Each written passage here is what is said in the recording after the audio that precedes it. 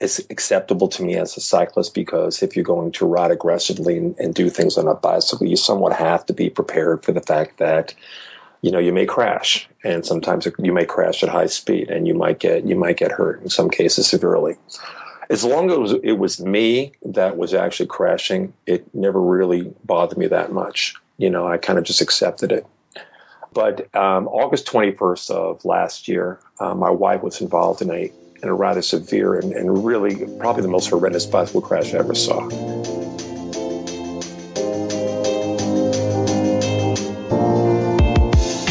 Hi, this is Amy, the Senior Group Fitness Instructor at the Indoor Cycle Instructor Podcast.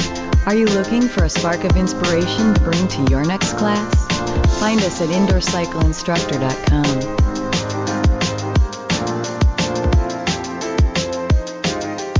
Hi, and welcome to another episode of the Indoor Cycle Instructor Podcast. I'm your host, John McGowan, and as always, I'm very appreciative of your listening.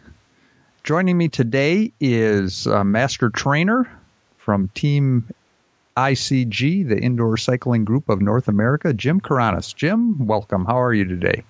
John, I'm really happy to speak with you, as always.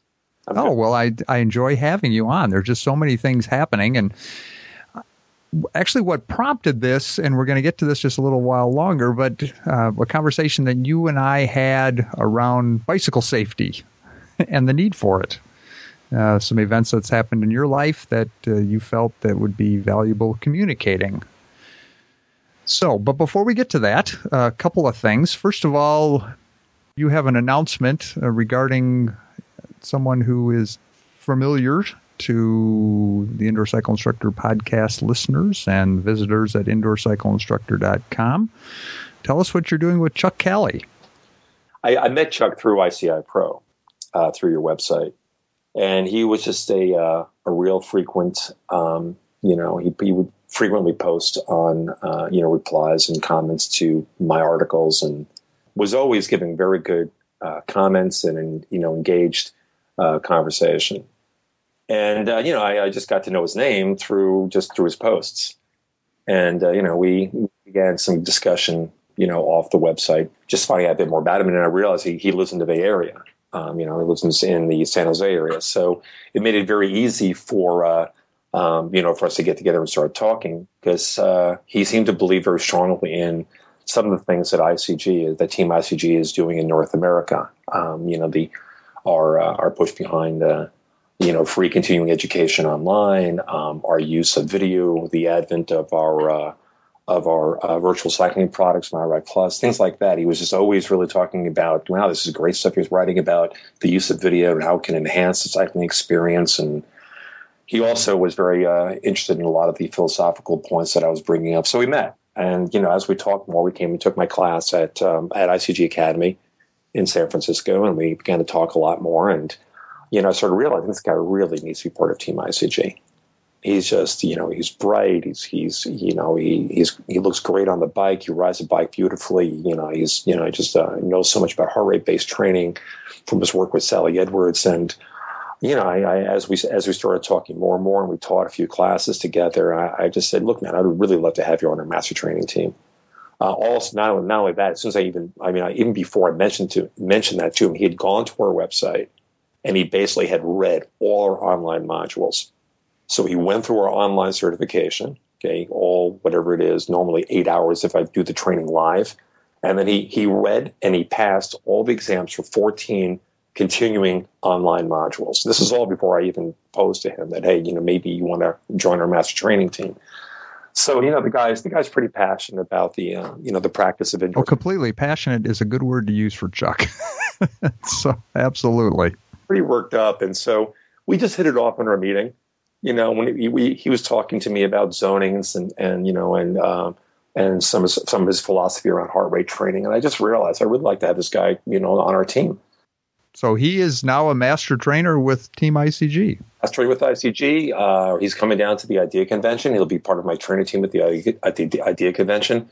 I'm going to have him do a lot of on the floor demos using a MyRide Plus system on the trade show floor at IDEA. But he's top notch. He's first rate when it comes to indoor cycling. Well, that's awesome. I love seeing people that are active in what I'm doing elevated. And that kind of leads me to the second thing that you're part of, and that is we just completed receiving our entries for the Ultimate Instructor Class Profile contest. Right. And we're in the process of reviewing all those.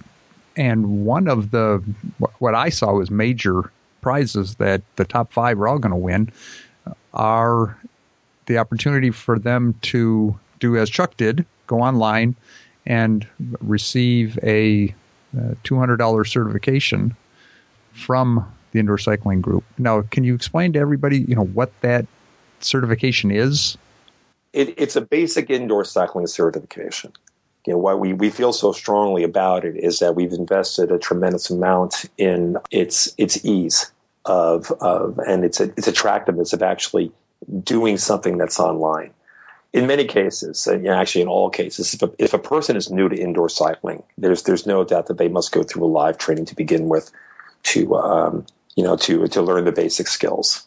Okay, but what we've done with the online certification is that we have, I think, developed the ultimate recertifying platform, where through the use of video and through the use of online games and practices, we can actually make enhancing your ability as an indoor cycling instructor fun and actually very effectively done online, as opposed to just reading copy.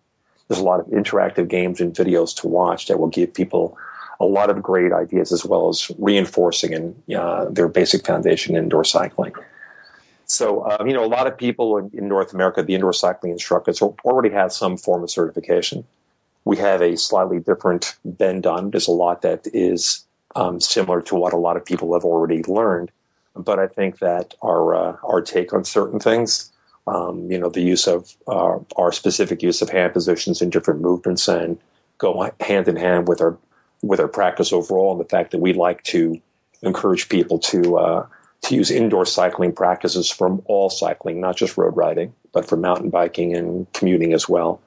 That's all part of our practice, and I think it lends itself very easily to any indoor cycling instructor to bring in and to change and augment and to improve their class. Because what I saw in this, Jim, and forgive me if I'm not explaining this correctly, is that and I talk to literally hundreds of instructors, every month or so, and there are a lot of them that are frustrated with the costs that they have to incur to maintain their existing certification. Yes. And yet they still feel committed to maintain something, and that, the studio where they work or teach, has a requirement. You need an active certification, but typically not always. It's specific. Right. And so what you're offering is a chance to get I think you and I talked before, like a secondary certification to go along with what was an original primary from whoever they got it. But then to go forward, though, you offer the ability to maintain that certification with no additional costs. Correct. Yeah, all our education is free, and it's free for life. All you got to do is you have to just create an online account, and then you can access all continuing education. We're always adding new modules. We invest a lot in adding new modules. You can go to our 3 new modules we added this year about how to teach with forward motion video, and you've gone through those modules. You know that they were there was great expense put into creating those modules, and they're beautiful to watch. They'd make a class all by themselves if I could find a way to project them on our screens at my club. But the idea is that we feel that the indoor cycling group is all about lifting the level of the industry of indoor cycling, and that's all that we do. All we do is indoor cycling. We don't have any other aspects to our company. We're just a very passionate group of cyclists all from around the world. We're a global company that believe in making, providing assets that make it easy, make it easy and affordable for people to enhance their skills as indoor cycling instructors. So that's what our online education platform is all about. Just gives you a tremendous opportunity to learn from our practice and all our employees and all our education specialists. Bring that to your class. We don't feel we should charge anything for that. That's all free. That's awesome. Now, if somebody's interested in starting or creating their free profile, where do they go online to do that? www.indoorcycling.com. The page opens up and you can see right away where you can, the opening page right now says it features one of our new education modules, Learn to Teach the Forward Motion Video. You can just say, follow the, click on the button, and then it'll say, do you want to start a free account? Start your free account, put your password in, you have access to all the modules. Awesome. Yeah, and I'd be interested for listeners, if they do that, to hear some feedback if they find them of value, as I did and obviously Chuck did. Yeah. Okay. Well, thanks for doing that, and thanks for introducing me to Chuck. Chuck's is going to work out really well for us, I think. Oh no, it's awesome. And again, it brings me no shortage of pleasure to see others benefit from the things that I'm doing. So that's just awesome. We've had other contributors that have been snatched up by other organizations, and I just think that's just really cool. So, yeah, no, it just warms my heart. I feel like I'm like my kids. I'm finding ways to help them advance their careers, and it's just a really cool thing. Now, what I kind of teased everybody about at the beginning of this, though, was bicycle safety. And I realize this is a show about indoor cycling, but there is a large number of us that do ride outdoors. And there were some thoughts that you had, well, actually an experience that you had, that you felt you could relay in a way that hopefully would help others to be safer out on the road. So I'll let you take it from there. Okay, John, and we did have a little bit of a pre-meeting about this, just to let everybody realize, because this is a rather difficult subject for me to talk about. It really is. It's not easy. Personally, I've been in a number of bike crashes, and I've broken bones, and I've been in surgery, and all that is acceptable to me as a cyclist, because if you're going to ride aggressively and do things on a bicycle, you somewhat have to be prepared for the fact that you may crash, and sometimes you may crash at high speed, and you might get hurt, in some cases severely. As long as it was me that was actually crashing, it never really bothered me that much. I kind of just accepted it. But August 21st of last year, my wife was involved in a rather severe and really probably the most horrendous bicycle crash I ever saw. It was during we've been having a really great season. A number of great tours and some great bicycle trips that we do. And we love to, do some adventure cycling together and camp and pack on the road and things like that. It's one of my favorite thing to do. This is really nothing more than a low-key century that we were doing, a local century that we were doing with a lot of friends, people that I trained for the bicycle and things like that. So anyway, we were out and, we were in the peloton, and I was in the front, working with a few other riders, and then probably about 15, 20 people in the peloton. And then, all of a sudden I just hear that really horrible crash of metal that you hear when there's a huge bicycle crash, and I look behind me, and there was just bikes down everywhere. And, we were going at a decent clip because it was a flat stretch. We had a bit of a tailwind. So the speed, I think, was probably 20 to 25 miles an hour. But it was when I got back, then I saw that my wife, Angela, was on the ground. And I can't really get into describing the scene very much because it was one of the worst I've ever seen. But she was unconscious. She had sustained a severe head injury, and her blood was on the road. And, she wasn't responding.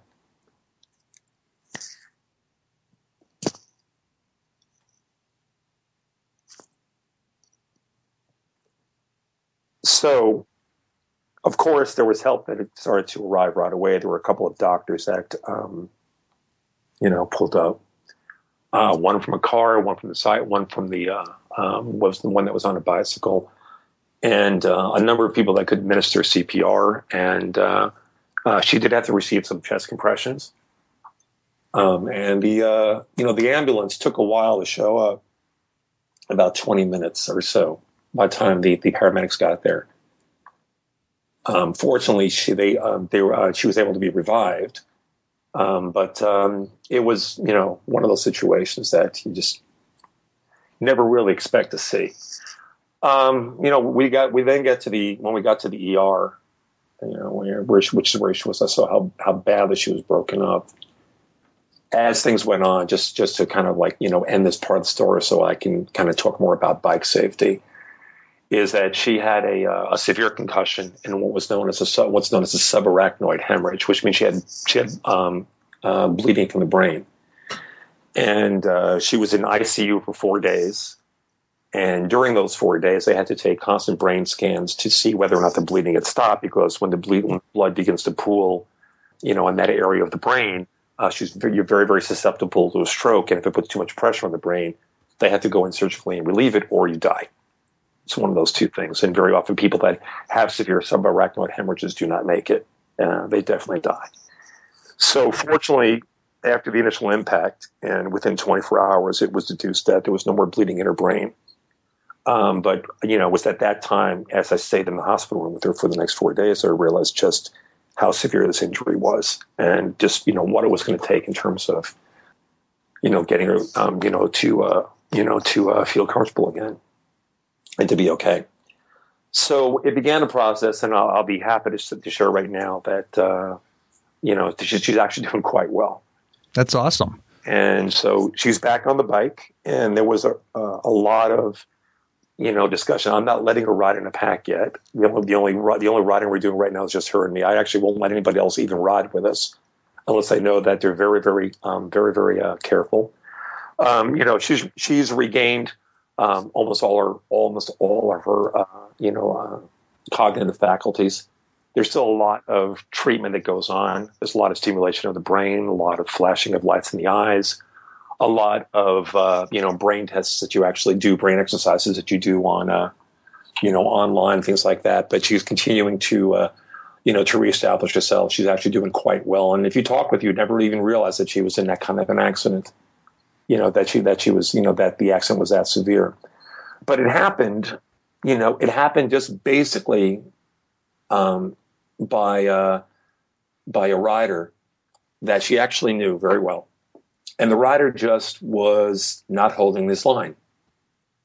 And what happened as a result of the crash is that it's really hard, but what I've been able to deduce is that, the rider either, was a little bit too relaxed within the peloton, and either just broke his line unconsciously because he wasn't really that skilled in riding in a peloton, or the fact that he was trying to avoid something on the road. We don't really know exactly how it happened. And things like this do happen in pelotons and do happen in groups. But, the practice of riding safely in a group is, I think that, if I look at all the group rides that I've been on, not the races. I mean, the races, you have a lot of people that are very skilled at riding in pelotons, and they've done a lot of it, so that their ability to ride handlebar to handlebar is quite enhanced, and people know how to ride and, it's safely in that kind of situation. But when pelotons form in some of the more casual rides,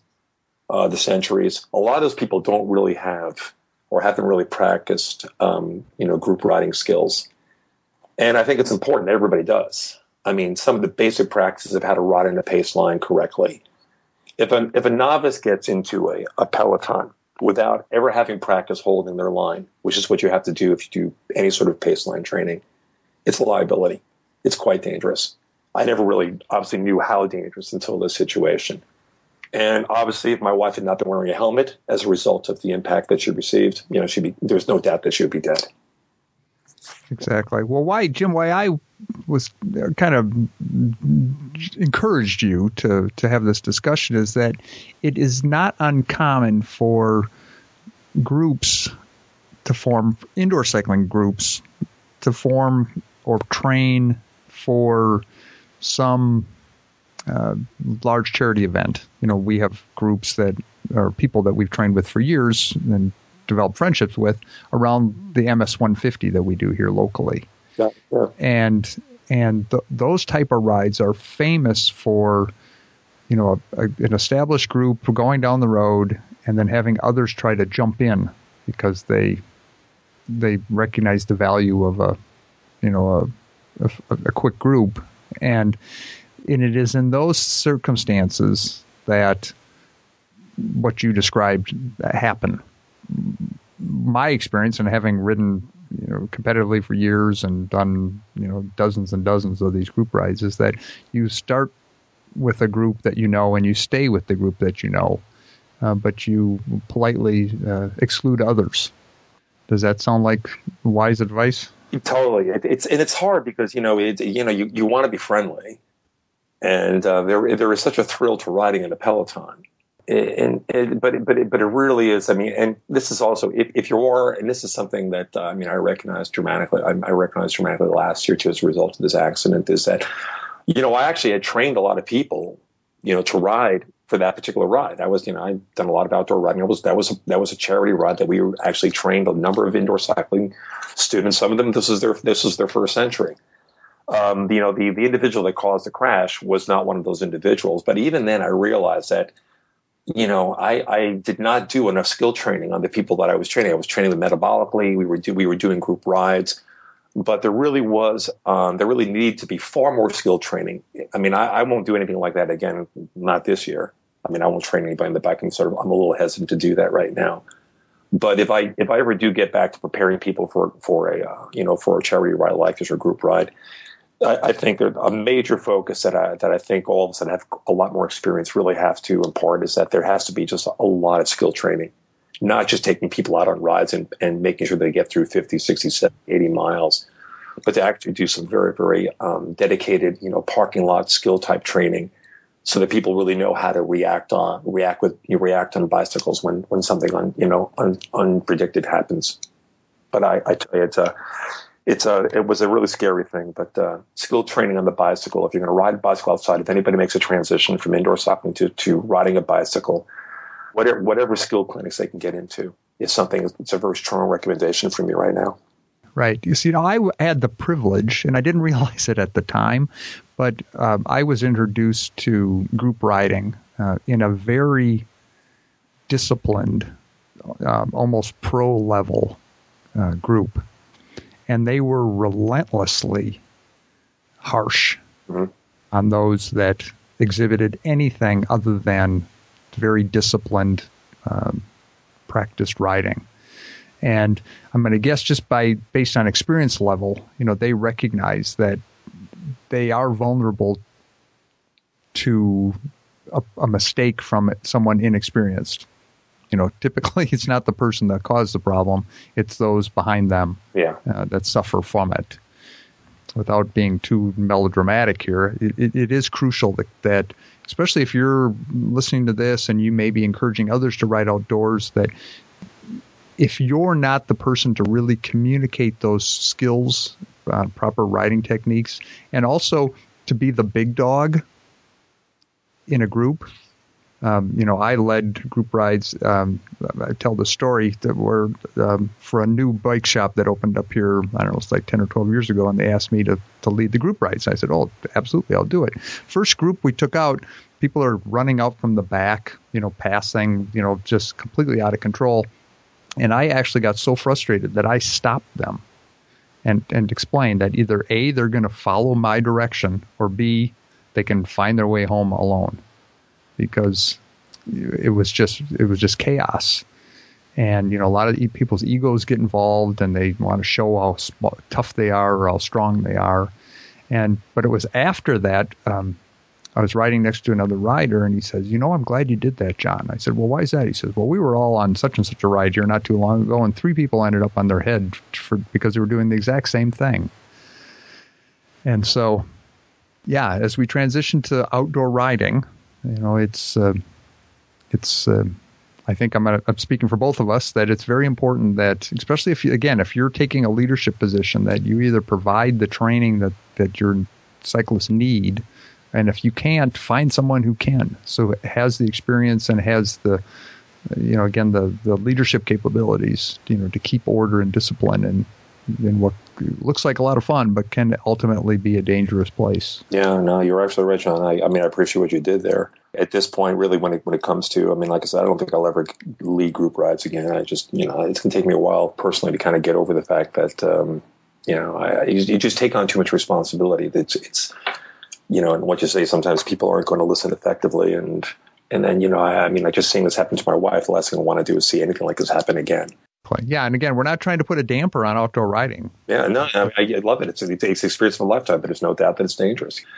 I start many group rides, especially when we're kind of working with climbing and things like that. I'm saying, look, there's two ways you can get killed on a bike. By a motorist or going too fast on a descent. Two major ways.